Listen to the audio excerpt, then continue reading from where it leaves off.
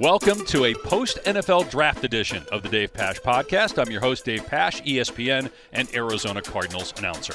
Our guest this week is Vice President Player Personnel for the Arizona Cardinals, Quentin Harris, to talk, obviously, about the NFL Draft and the acquisition of Hollywood Brown. And we're going to get there, but we're going to start with talking about Quentin's background. He's a former player, played at Syracuse. I actually did his games at Syracuse, and then did his games when he was a member of the Arizona Cardinals. We'll talk about how he got into this business, when he started thinking about getting into being a personnel guy. We'll also discuss his interview with the New York Giants. He was one of the candidates for their general manager position. And then obviously we're going to get into how the trade went down to bring in Hollywood, what he'll bring to the offense in 2022. At that point in the draft, is Hollywood Brown going to have more of an impact than anyone that we were going to draft right now? And the answer was yes. So at that point, it was an easy call for us. Also, Q's thoughts on Trey McBride, the Cardinals' second-round selection, the two pass rushers they selected in the third round, some of the late-round picks, and then also what Quentin thinks about Kyler Murray, his growth, and the potential for the Arizona Cardinals in 2022. We are presented by BetMGM, the official sports betting partner of the Arizona Cardinals, and Gila River Hotels and Casinos. Sign up for BetMGM today using code CARDS1000 and get your first bet risk-free up to $1,000. New customer offer, paid and free bets. Visit BetMGM.com for terms and conditions. 21 and over, Arizona only. Please gamble responsibly. Gambling problem? Call 1-800-NEXT-STEP. And here he is, Cardinals Vice President, Player Personnel, Quentin Harris. So, Q, I was mentioning in the open that I've known you half my life. I'm going to be 50 this year, and I've known you 25 years. I was calling Syracuse games when you were playing there, and I remember my first year here in 2002 was your first year, Yes. And I remember seeing you getting onto the plane, or I was onto the bus to go to the plane for the first preseason road game, and you were dressed like in a three-piece suit because Paul Pasqualone, the head coach, always made the players dress in suits. Yes. What do you recall from your first training camp, your first preseason, your first season? Because I don't think people remember you played 4 years here, then you spent a year with Denver. Yes. And you started some games. You played 16 games, I think, 3 different years. Uh-huh. So you had a longer career than most in the NFL as a player, and then obviously got into personnel. What do you recall from your first camp, your first NFL experience? Well, the first NFL experience I could say is when I stepped into the building. And again, playing in the Big East, we saw the fast guys. We saw that type of ability. But when I walked in, my eyes popped out of my head when I saw David Boston. I've never seen a physical specimen at the receiver spot, outside linebacker, defensive end. You see guys like that, but a guy built like that at the receiver spot, there was a gulp that went down my throat. That was the biggest thing that stuck to me initially of, wow, this guy has traps on top of traps. Are all the receivers like this?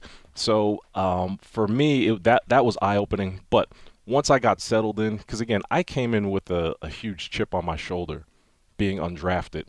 So once that part of, wow, these guys are big, they're fast, but guess what? So am I. So once that part settled in, I remember thinking, I belong here, and I'm going to be here. So that's the thing when I initially got here that I can take from my initial experience. When did you start thinking about personnel? Was that something that was always of interest to you, or did it happen after you were done playing, or was it during your career? A little of both. So let me take you back. In high school, I was one of those guys that would buy the Lindy's, the Street and Smith, the Athlon, all those football magazines, the preseason. I would read them, go through them. So I was always intrigued with the personnel aspect of it. But really it started when Steve mentioned again, let me rewind a little bit. Steve was an area scout in Syracuse when I was there. So I met Steve a few times because we had a mutual acquaintance, my strength and conditioning coach, William Hicks, was Steve. So that's right. I met Steve a few times when he was on his visit. So fast forward, Steve and I had a great relationship. So the college scouts would come out during training camp, and we would talk a little bit. And he was like, hey, when you're done, you might want to think about personnel. So at that time, I wasn't thinking about it until he mentioned it. And I was like, I can stay in the football world. I love that this is what I do. This is all I ever wanted to do. So I would say it started maybe my second year in the NFL thinking about it. And then obviously when I was done, it was an easy transition. Went from a locker to an office. You're a vice president now. You interviewed with the Giants for their general manager position. Yes. You're going to be a GM at some point. I'm assuming that's a goal for you. Yes. What was the interview process like and the experience like? What were your takeaways from it? And did it help you going through this process with the Giants? Yeah. First of all, it was I'm very thankful for Mr. Mayer and Mr. Tisch for interviewing me. But it initially, it's coming at some point. But when you get the call like, hey, we're going to interview you, your mind starts rolling. And for me, I really just had to step back because when you get that call, you start to think about every scenario, every section of the building that you're going to have to know and understand. So I really had to just step back and say, you know what? 70% of this stuff I've been doing since I got here in 2008. So I removed that part of the equation in terms of building the draft board, free agency, all those things. All those things I didn't focus on as much because I'm fluent in. So I really just focused on the logistics side of things, things that Matty Carciola does, and getting a better feel for that. So I was super prepared, I can tell you that much. And it was one of those things where there was no question that stumped me.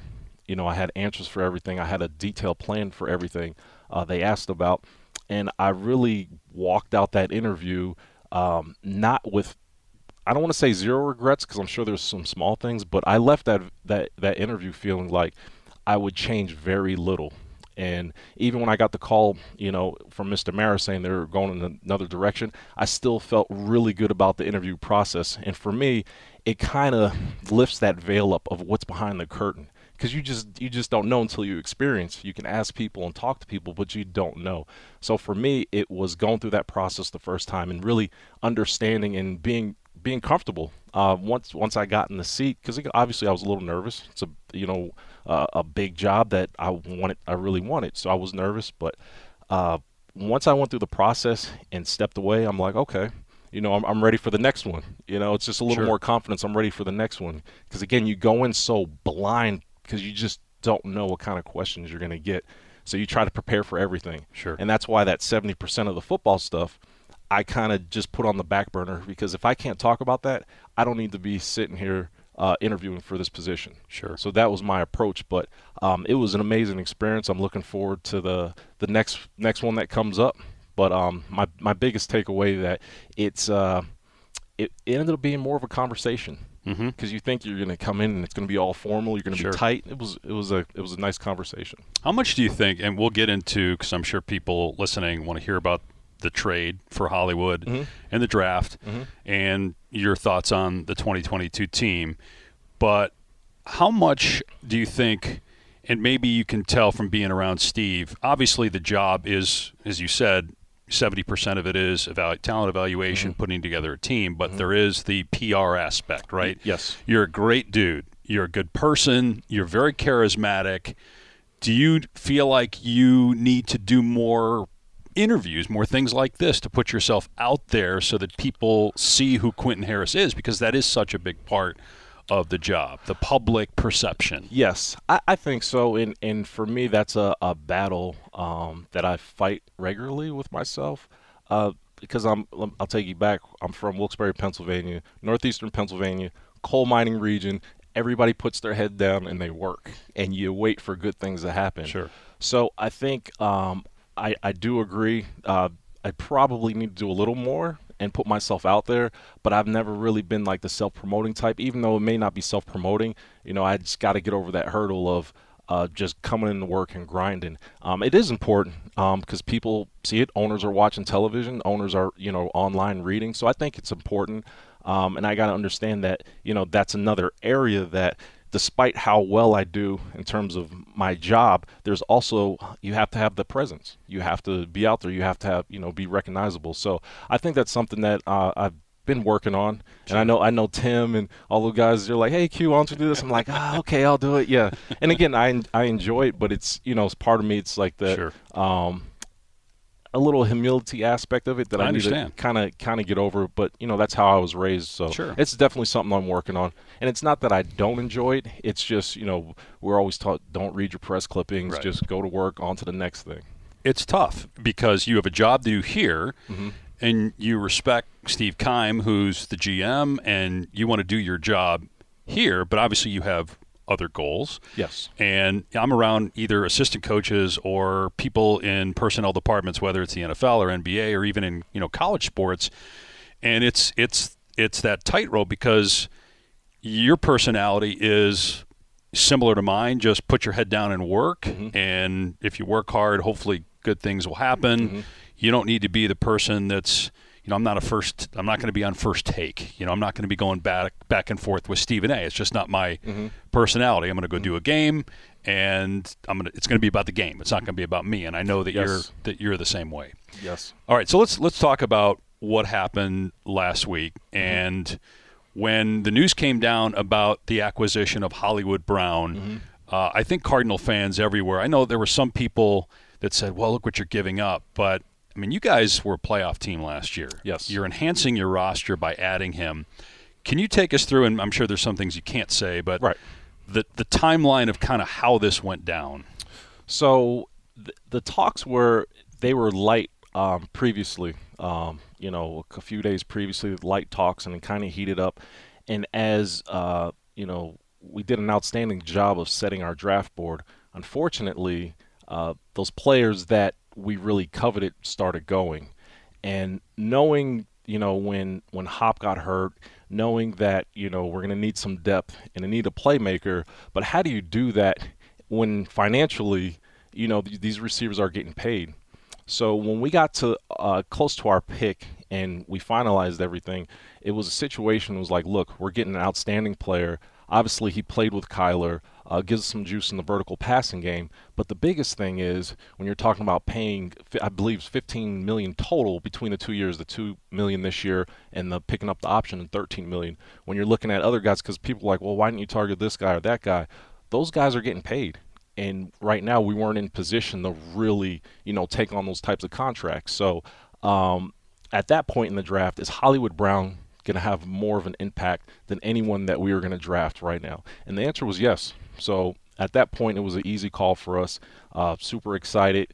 I know Kyler was like, I didn't even know about it, but it was one of those things that wanted to keep quiet, and it happened rapidly as we got closer. I know it's hard probably for you to speak to this because you weren't in Baltimore, but I was surprised that they made the move, given that they need weapons for Lamar Jackson. Lamar Jackson clearly was surprised based on his tweet. And, Hollywood's numbers have been pretty good. As you look at their system and then maybe the Cardinals system, how do you think he fits better here? Well, obviously they're a run-first team. They like to play action pass, deep overs. So Hollywood's opportunity, he's going to have more opportunity here than he did in Baltimore. So I think that's the biggest thing because, even though we do have a solid run game, we're going to throw the ball around. We're going to use 4 wide, 5 wide at times. So for him to fit in and, be excited about the opportunity, because I think that was part of it too, the opportunity. Sure. If you're a receiver, you want the ball. So I think it was the difference in offenses for Hollywood is going to be very good for him. So when you told Kyler, what was his? See that I don't know the conversation with Kyler. I wasn't in on that part of it, but I do know the conversation that I heard that he's super excited because again you're getting a teammate, right. And they had big numbers out in OU. I remember doing one of their games at Iowa State when they were both there, and he threw like a 75-yard pass. Hollywood got behind the defense, and I started thinking about that play like. We've had guys that can do that, but he's a threat every play where you're taking the top off the defense. I mean, you got to worry about him deep every single play. Yep. Kyler's not afraid to throw it deep. Yep. And now you got everything else opening up underneath. And you got to remember, too, one thing, and I think Rondell did a nice job, but one thing we've been lacking over the years is that run-after-catch guy. Now we have 2 of them. because after the catch, Hollywood can catch a bubble screen, take it to the house. Rondale can do the same thing, and that's something that we definitely wanted to improve. Now we have two guys that can do it. We have two guys that can make mismatches in space. So you mentioned that most of the guys that you were thinking about taking were gone. Is there a player that you looked at, now that the trade is over with, you look back and see, okay, like when Tyler Linderbaum, I mean, he was a player that I know the Cardinals liked. A lot of teams liked him. Was there anybody else that you were like, had we not made that move, we might have taken this player? At that point, I think we did like Linderbaum, but I think at that point we wanted an immediate impact player, and that's why Hollywood ended up being that guy. Because we did like Linderbaum. He's, right. I mean, in my opinion, he's a can't miss center. When it comes to a guy that's going to have a successful career, but we wanted someone who's going to impact the game immediately. So, do you feel like in all your years here that this year, compared to others, was more about enhancement rather than building through the draft? I mean, you're always looking at the future, but just looking also what you guys have done in free agency, it's not like you guys are going out and trying to make over a team. Yeah, no, it was definitely, I would say this, for our draft, the way it ended up shaking out, it ended up really being more along the lines of best player available. I think we really, because there was guys that kind of stuck out that, why'd you guys take Trey McBride? We loved him, and he was we had a high grade on him, and that's why we took him. So I think this is more of a, not necessarily it was a need-based draft, but best player available that ended up filling needs for us. So I think it was obviously you want to enhance it, but it wasn't a rebuild. It was just really best player available. Trey McBride, you mentioned. What do you see his role being in this offense? Is he more similar to Zach Ertz or to Max Williams? He's more similar to Max Williams, a little younger, a little more athletic. Again, in this day and age, it's very difficult to get a tight end who can catch the ball and be a receiver as well as run block. That's why we love Trey so much, because he's a guy that can line in line and knock people off the ball, or he can flex out and be matched up versus a safety and you feel good. So that was one thing we were very excited about with Trey. All right, your two pass rushers you took in the third round, Cam Thomas, Myjai Sanders. Tell me, I saw Myjai this year had Cincinnati early in the season. Obviously, they had an incredible year, and they had a really good defense. He was a player that stood out, I remember, in the game, and maybe his measurables weren't first round, but the guy was making plays. So I'm curious, him, and then player that I really don't know much about, Cam Thomas. Tell me about both those guys. Yeah, so I'll start with Cam since we took him first, but Cam is from San Diego State. He's super athletic, and what you loved about Cam is you loved his interview, you loved the intensity, and you loved the way he played the game. And also with Cam is he showed some ability to put his hand in the ground and play some of the five, play some of the outside backer stuff due to his athleticism. So we really loved his motor, his temperament, and again, it started more so last year. We wanted to bring in guys who have that leadership ability. And Cam was one of those guys. Even though he was a younger guy, he showed the leadership ability, and we love that. Now, Myjai, you look at his numbers, you're like, they're kind of ho-hum. But if you really study the tape and you really study how disruptive this guy is, and again, to your point, didn't have elite measurables. And I think there's a little misinformation out there because he weighed 228. But he did get sick, lost some weight. He plays at 240. Okay. Yeah, he's a 240, 247 type of guy. And last time we spoke, he was 242. So he ended up getting sick, losing some weight. He gained the weight back. But with Myjai, you're getting a guy that is a tempo setter, plays with his hair on fire. Tons of upside. Now he's going to have to work on finishing rushes because he missed about 7 sacks just because he plays with that tempo and that effort. So there's little details that all these guys need to work on, but specifically Myjai is just going to have to just to slow down a little bit, and that's always good when you can tell a guy just to slow down just a little bit as opposed to prodding him and getting them going. Sure. So we're super excited about both those guys, both disruptive players. The other guy is almost a J.J. Watt clone in his mind. He loves J.J., has the number, has the sleeve. Speaking of Cam Thomas, so we're super excited about these guys. There's always at least one guy drafted rounds 4 through 7 that it ends up being a perennial Pro Bowler, and there's usually multiple. So there was a player that was drafted on Saturday, history says, that's going to be a perennial Pro Bowl player. If that player is somebody that you picked, and obviously I'm sure you think that one of the guys you picked or multiple has a chance, is there anybody of those guys that were picked late that you're really excited about, you really think has a chance? Yeah, I really like Lacita Smith, our guard we took out of Virginia Tech. This guy is athletic. He's an excellent puller. He's tough. He's physical. And a lot of times, you know, you watch NFL linemen and you're like, he's tough, he's strong, but he's slow-footed. This guy is everything. He was a steal, in my opinion, for us. He's one guy that once he gets his opportunity, it's going to be tough to remove him from the seat. And I think, you know, his temperament, and again, when we talk about bringing these A and B football characters guys in, he's one of those guys. As you look at the acquisitions overall from the offseason, there's a player that I brought up several times in conversation that I've had publicly when people ask me about the team and what the team's doing. And a lot of people say, well, the Cardinals need to draft a corner in the first round. I said, you know, there's a player that the Cardinals got who was with the Vikings who was a first-round pick 2 years ago in Jeff Gladney. Now, I know there were some off-the-field issues, which I believe have been taken care of, and you guys did your homework on Jeff Gladney. Yeah, off-field issues have been cleaned up, and again, if you remember back, he's a guy that we loved in the draft as well. Obviously couldn't get him, and we feel like, again, that's another steal because you're getting a young first-round – we had a first-round grade on him. We're getting a young player in our building, and again, the depth-wise was a concern last year, so I think we addressed that with adding him. But he's a guy, he's a press corner guy, and you know VJ likes to play man defense, but also this guy is smart. When we ask him to get in when we're going to ask him to get in the zones, he shows the aptitude for that. And again, he's another guy that's going to come in, bring his lunch pail, and go to work. All right, last thing on the moves that were made in the offseason, and we can fast forward a little bit to what we think about the fall. Clearly, one of the initiatives was, hey, let's keep our core. Zach Ertz, James Conner, and Colt McCoy were obviously priorities for you guys. Colt, how he played when Kyler was hurt, but also how Kyler looks up to him and the relationship that's there, and Ertz being as productive as he was, and James Conner. I don't know if anybody could have foreseen what Conner did last year. Maybe you guys did. If you did, you guys are geniuses because the guy was one of the best players in football last year. Yeah. Can he do it again? Yes, and this is why it's his skill set and, more importantly, how Cliff uses him.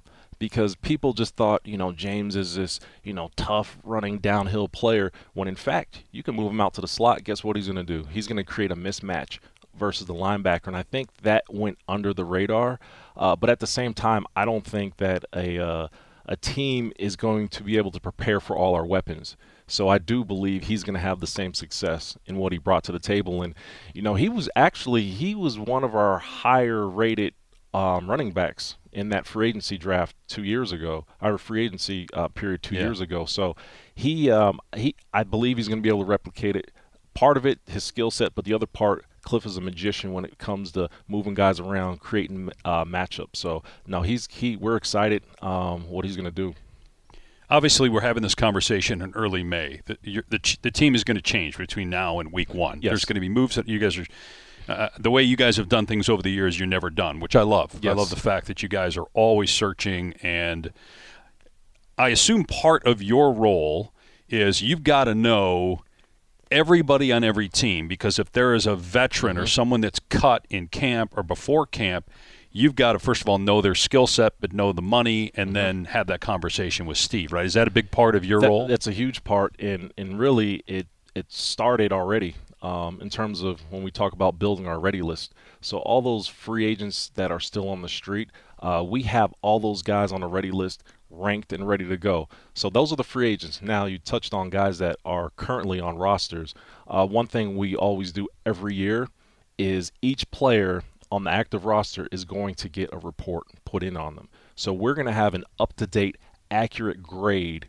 So when a team calls and wants to trade a guy or a player gets cut, we have an active grade as an alert. So if a guy has a starting level grade and he's cut, that alerts everyone. All right, let's take a look. Let's dig a little deeper. So we're always prepared. Everybody has a report. We know who's out there. Now the money thing, that's that'll fall in Matt Harris's hand for the most part, because we'll bring guys and he'll say, hey, this guy may not fit under the cap or whatever the case is. But we're super prepared in terms of our ready list. Adrian, Glenn Fox, those guys who kind of head the pro department, Andrew Kaskin, all those guys do a phenomenal job of being on top of it. And it's funny because it's one of those thankless jobs, because you spend hours of watching tape, making sure these guys, first of all, fit what we do, and then second of all, how do we stack them? How do we rank these guys? And we've done a phenomenal job in the last few years. So as we fast forward to 2022 without knowing exactly what the roster is going to look like, because obviously things are going to happen between now and then, what do you think, based on how the season ended, what do you think is the biggest concern for you and the thing you're most excited about? I think the other 31 teams will probably say the same thing, is staying healthy. That's the biggest concern, is staying healthy, because one guy can derail a season. I do think that if you really look at it, we need to understand that we're going to be hunted when we're winning, and I think we're gaining that mindset of understanding we're going to get every team's A game. So I think for me, seeing the guys that we're bringing in and just the mental standpoint of understanding what we're going to get and being able to weather the storm week in and week out. So that's something that we're going to have to work on. I think we are. But the biggest thing I'm excited about is the defense. I'm excited about the pieces we add, the pressure we can generate, the tools from Isaiah to Zaven to how we use Buddha, how we use JT. We have a ton of talent, Zach, JJ, all those guys up front. So I'm excited about the defense and what they're going to do. I'm curious about Zaven, because obviously towards the end of the year he wasn't playing, and sometimes when he was playing he was in a different role than many saw him. What do you think is in the process of him becoming a more viable option for you guys? What do you think that's going to take? I just think reps. Okay. Just continuing to get better, to continue to see things. And again, as you know, once the season gets going, things fly by. And I think for Zaven, the opportunity wasn't there, whether it was based on who we're matched up against. So I think just him getting more reps, just becoming more comfortable, that's going to really set him apart. You played with Donovan McNabb for 4 years, right? At Syracuse, was there 4? 3. Okay. 3, yes. I know Kyler's different than Donovan, obviously. But, I mean, there are some similarities because they both are pretty good athletes. Yes. And can throw it deep down the field. Yes. Is there something about maybe Donovan and the way he played and his moxie and leadership skills that you're seeing from Kyler? Yeah, so first of all, when you watch Don actually play, there's a calm about him. He never really looks pressured or razzled. And Kyler has that same demeanor in terms of, good play, bad play. He kind of has the same face. Like, is he happy or is he mad or is he? But it's all, whether he's throwing a touchdown or an interception, it's always the same face. And Don was like that in terms of the calm demeanor he has. But in terms of the leadership component of it, they're different. Don was like the jokester. He wanted to have a good time. Kyler's business. Like Kyler gets on the field, we're going to work. Yeah. We have an objective to win this game, and that's how we're going to work. So that's kind of the difference, where Kyler is really, not that Don wasn't locked in, because he was, but how they handle themselves on the field. I think that would be the difference in the two. Last question on Kyler. And I've talked to Cliff and Steve about this, and they've talked about this on this podcast, and Adrian as well, and Michael Bidwell as well, that you're seeing growth from Kyler in terms of how he handles himself with his teammates or handles the huddle or the locker room.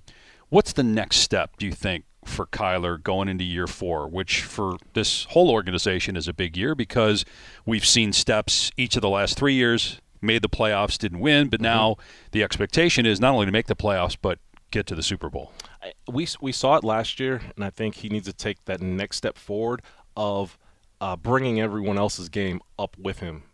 And that's the great ones. The great ones make the guy who's an average player into a good player. And I think that's what we're seeing in Kyler, to see these guys that are good receivers, running backs, offensive line, good players raise their game up based on how he's playing in his presence. So I think that's the next step for Kyler.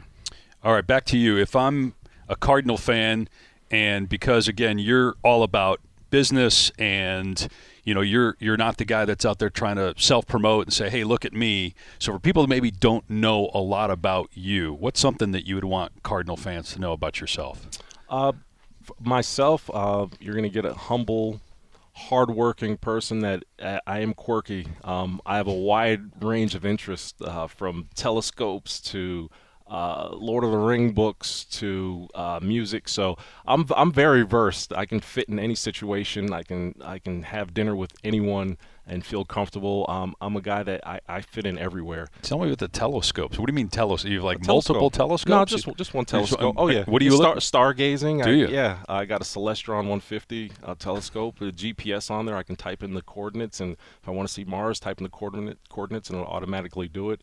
I love hiking. I love the outdoors. I'm a bit of a jokester, some may say, So I just I enjoy life, like to have a good time. The big thing with me is, and everybody will tell me, relationships are important to me in terms of work relationships and camaraderie.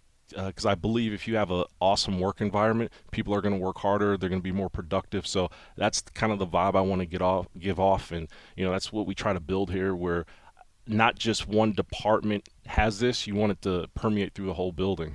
Last thing, Q, who were some of your mentors? Who were either players that you looked up to, or coaches, or people in personnel that have helped shape who you are? Ooh, I've had a lot of those. I'm going to go my first true football mentor, because again, in high school, you're always the best player. So, you really don't have a mentor, but Coach Pasqualoni, when I got to Syracuse, and when we stepped in that building, again, as a true freshman, when we reported, it was like the military. We had to shave our beards. We had to be clean cut. And then you're like, why do we have all these rules? Why this? Why do I have to wear a suit everywhere? Why? But then you understand he was preparing us to be men. So I have a great appreciation for Coach P, and I learned so much from him about just the business side, because all those lessons we learned at Syracuse, we can apply them to any walk, any part of our lives. I would say Rod Graves has been huge for me. He gave me my first job, really. He's been a huge mentor for me. We still talk to this day. We talked the other day. Rod has been instrumental in my growth the last few years when we're talking about taking the next step. There's so many people. But I would say Rod, Coach P, obviously Jason Light. When I first got here, I was, again, like I said, I came from a locker to an office, and Jason Light and myself, we started at the same time. So he was my first set of eyes I laid on someone in the personnel side. So a lot of things I do, were based off of how Jason moved and operated. So Jason Light was also another one. Don't bring up Jason's name. He's on the bad list right now because he owes me a steak dinner, because he texted during a preseason game. He's like, hey, if you can somehow get in that Steve Keim and I are still friends, if you can get that in, I'll buy you a steak dinner. And I look at Wolf, I'm like, what does he think? I'm an amateur? So, of course, I tell the producer, hey, come back, show a shot of Steve, and congratulations to the Buccaneers. Oh, Jason Light, who used to be with the Cardinals, GM of the Bucs, and he and Steve are still close. So Jason, right away texts, darn it. And then he still hasn't paid up. What we always say in personnel when we're going to sign a undrafted free agent, a guy to a high deal, until it's in writing, it doesn't matter. No, I think he'll do it. Through. It's just a matter. I was down there. I did for Westwood when I did their game against the Rams where they lost, but he was a little busy. I'm gonna text him and shame him. Please do. So I'm definitely gonna do that. I'm gonna shoot him a text and I'll only charge you 10% for my. That's fair. Yes, that's fair. That's what a broadcast agent charges. Sadly, really, is it 10%?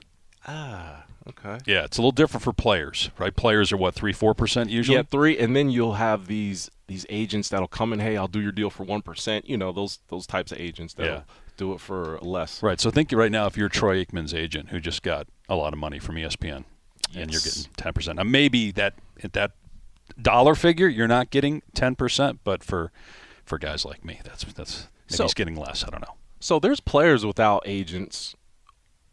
For guys like yourself, do you know any colleagues without agents, and how does that work? Yeah, there are some. There are some people that don't have agents. Most of the time, an agent helps negotiate. It's not necessarily about getting you the position. It's more about handling the stuff that you don't want to handle. It's, I got you. Okay. Doing all the negotiating. And, because if I went in there, I would probably just take the first offer. Because broadcasting it's a lot different than being a player. Like, I worked with Brian Griese for a long time, and it took Brian some time to understand, like, wait a second, if I'm the best, I should be doing X game. And I'm like, this is a different business. The best player doesn't always play. Things are very subjective. Usually the cream rises to the crop. But, I mean, look, there's only one job. There's only one Monday Night Football job. And Brian eventually got to Monday Night Football. But I think it takes former players when they get into this and coaches like a while to understand, like, there's a little bit more politics and more subjective than just now, I'm not saying there's not politics in football. Yeah, well, the same thing when you're talking about some of these higher-end jobs.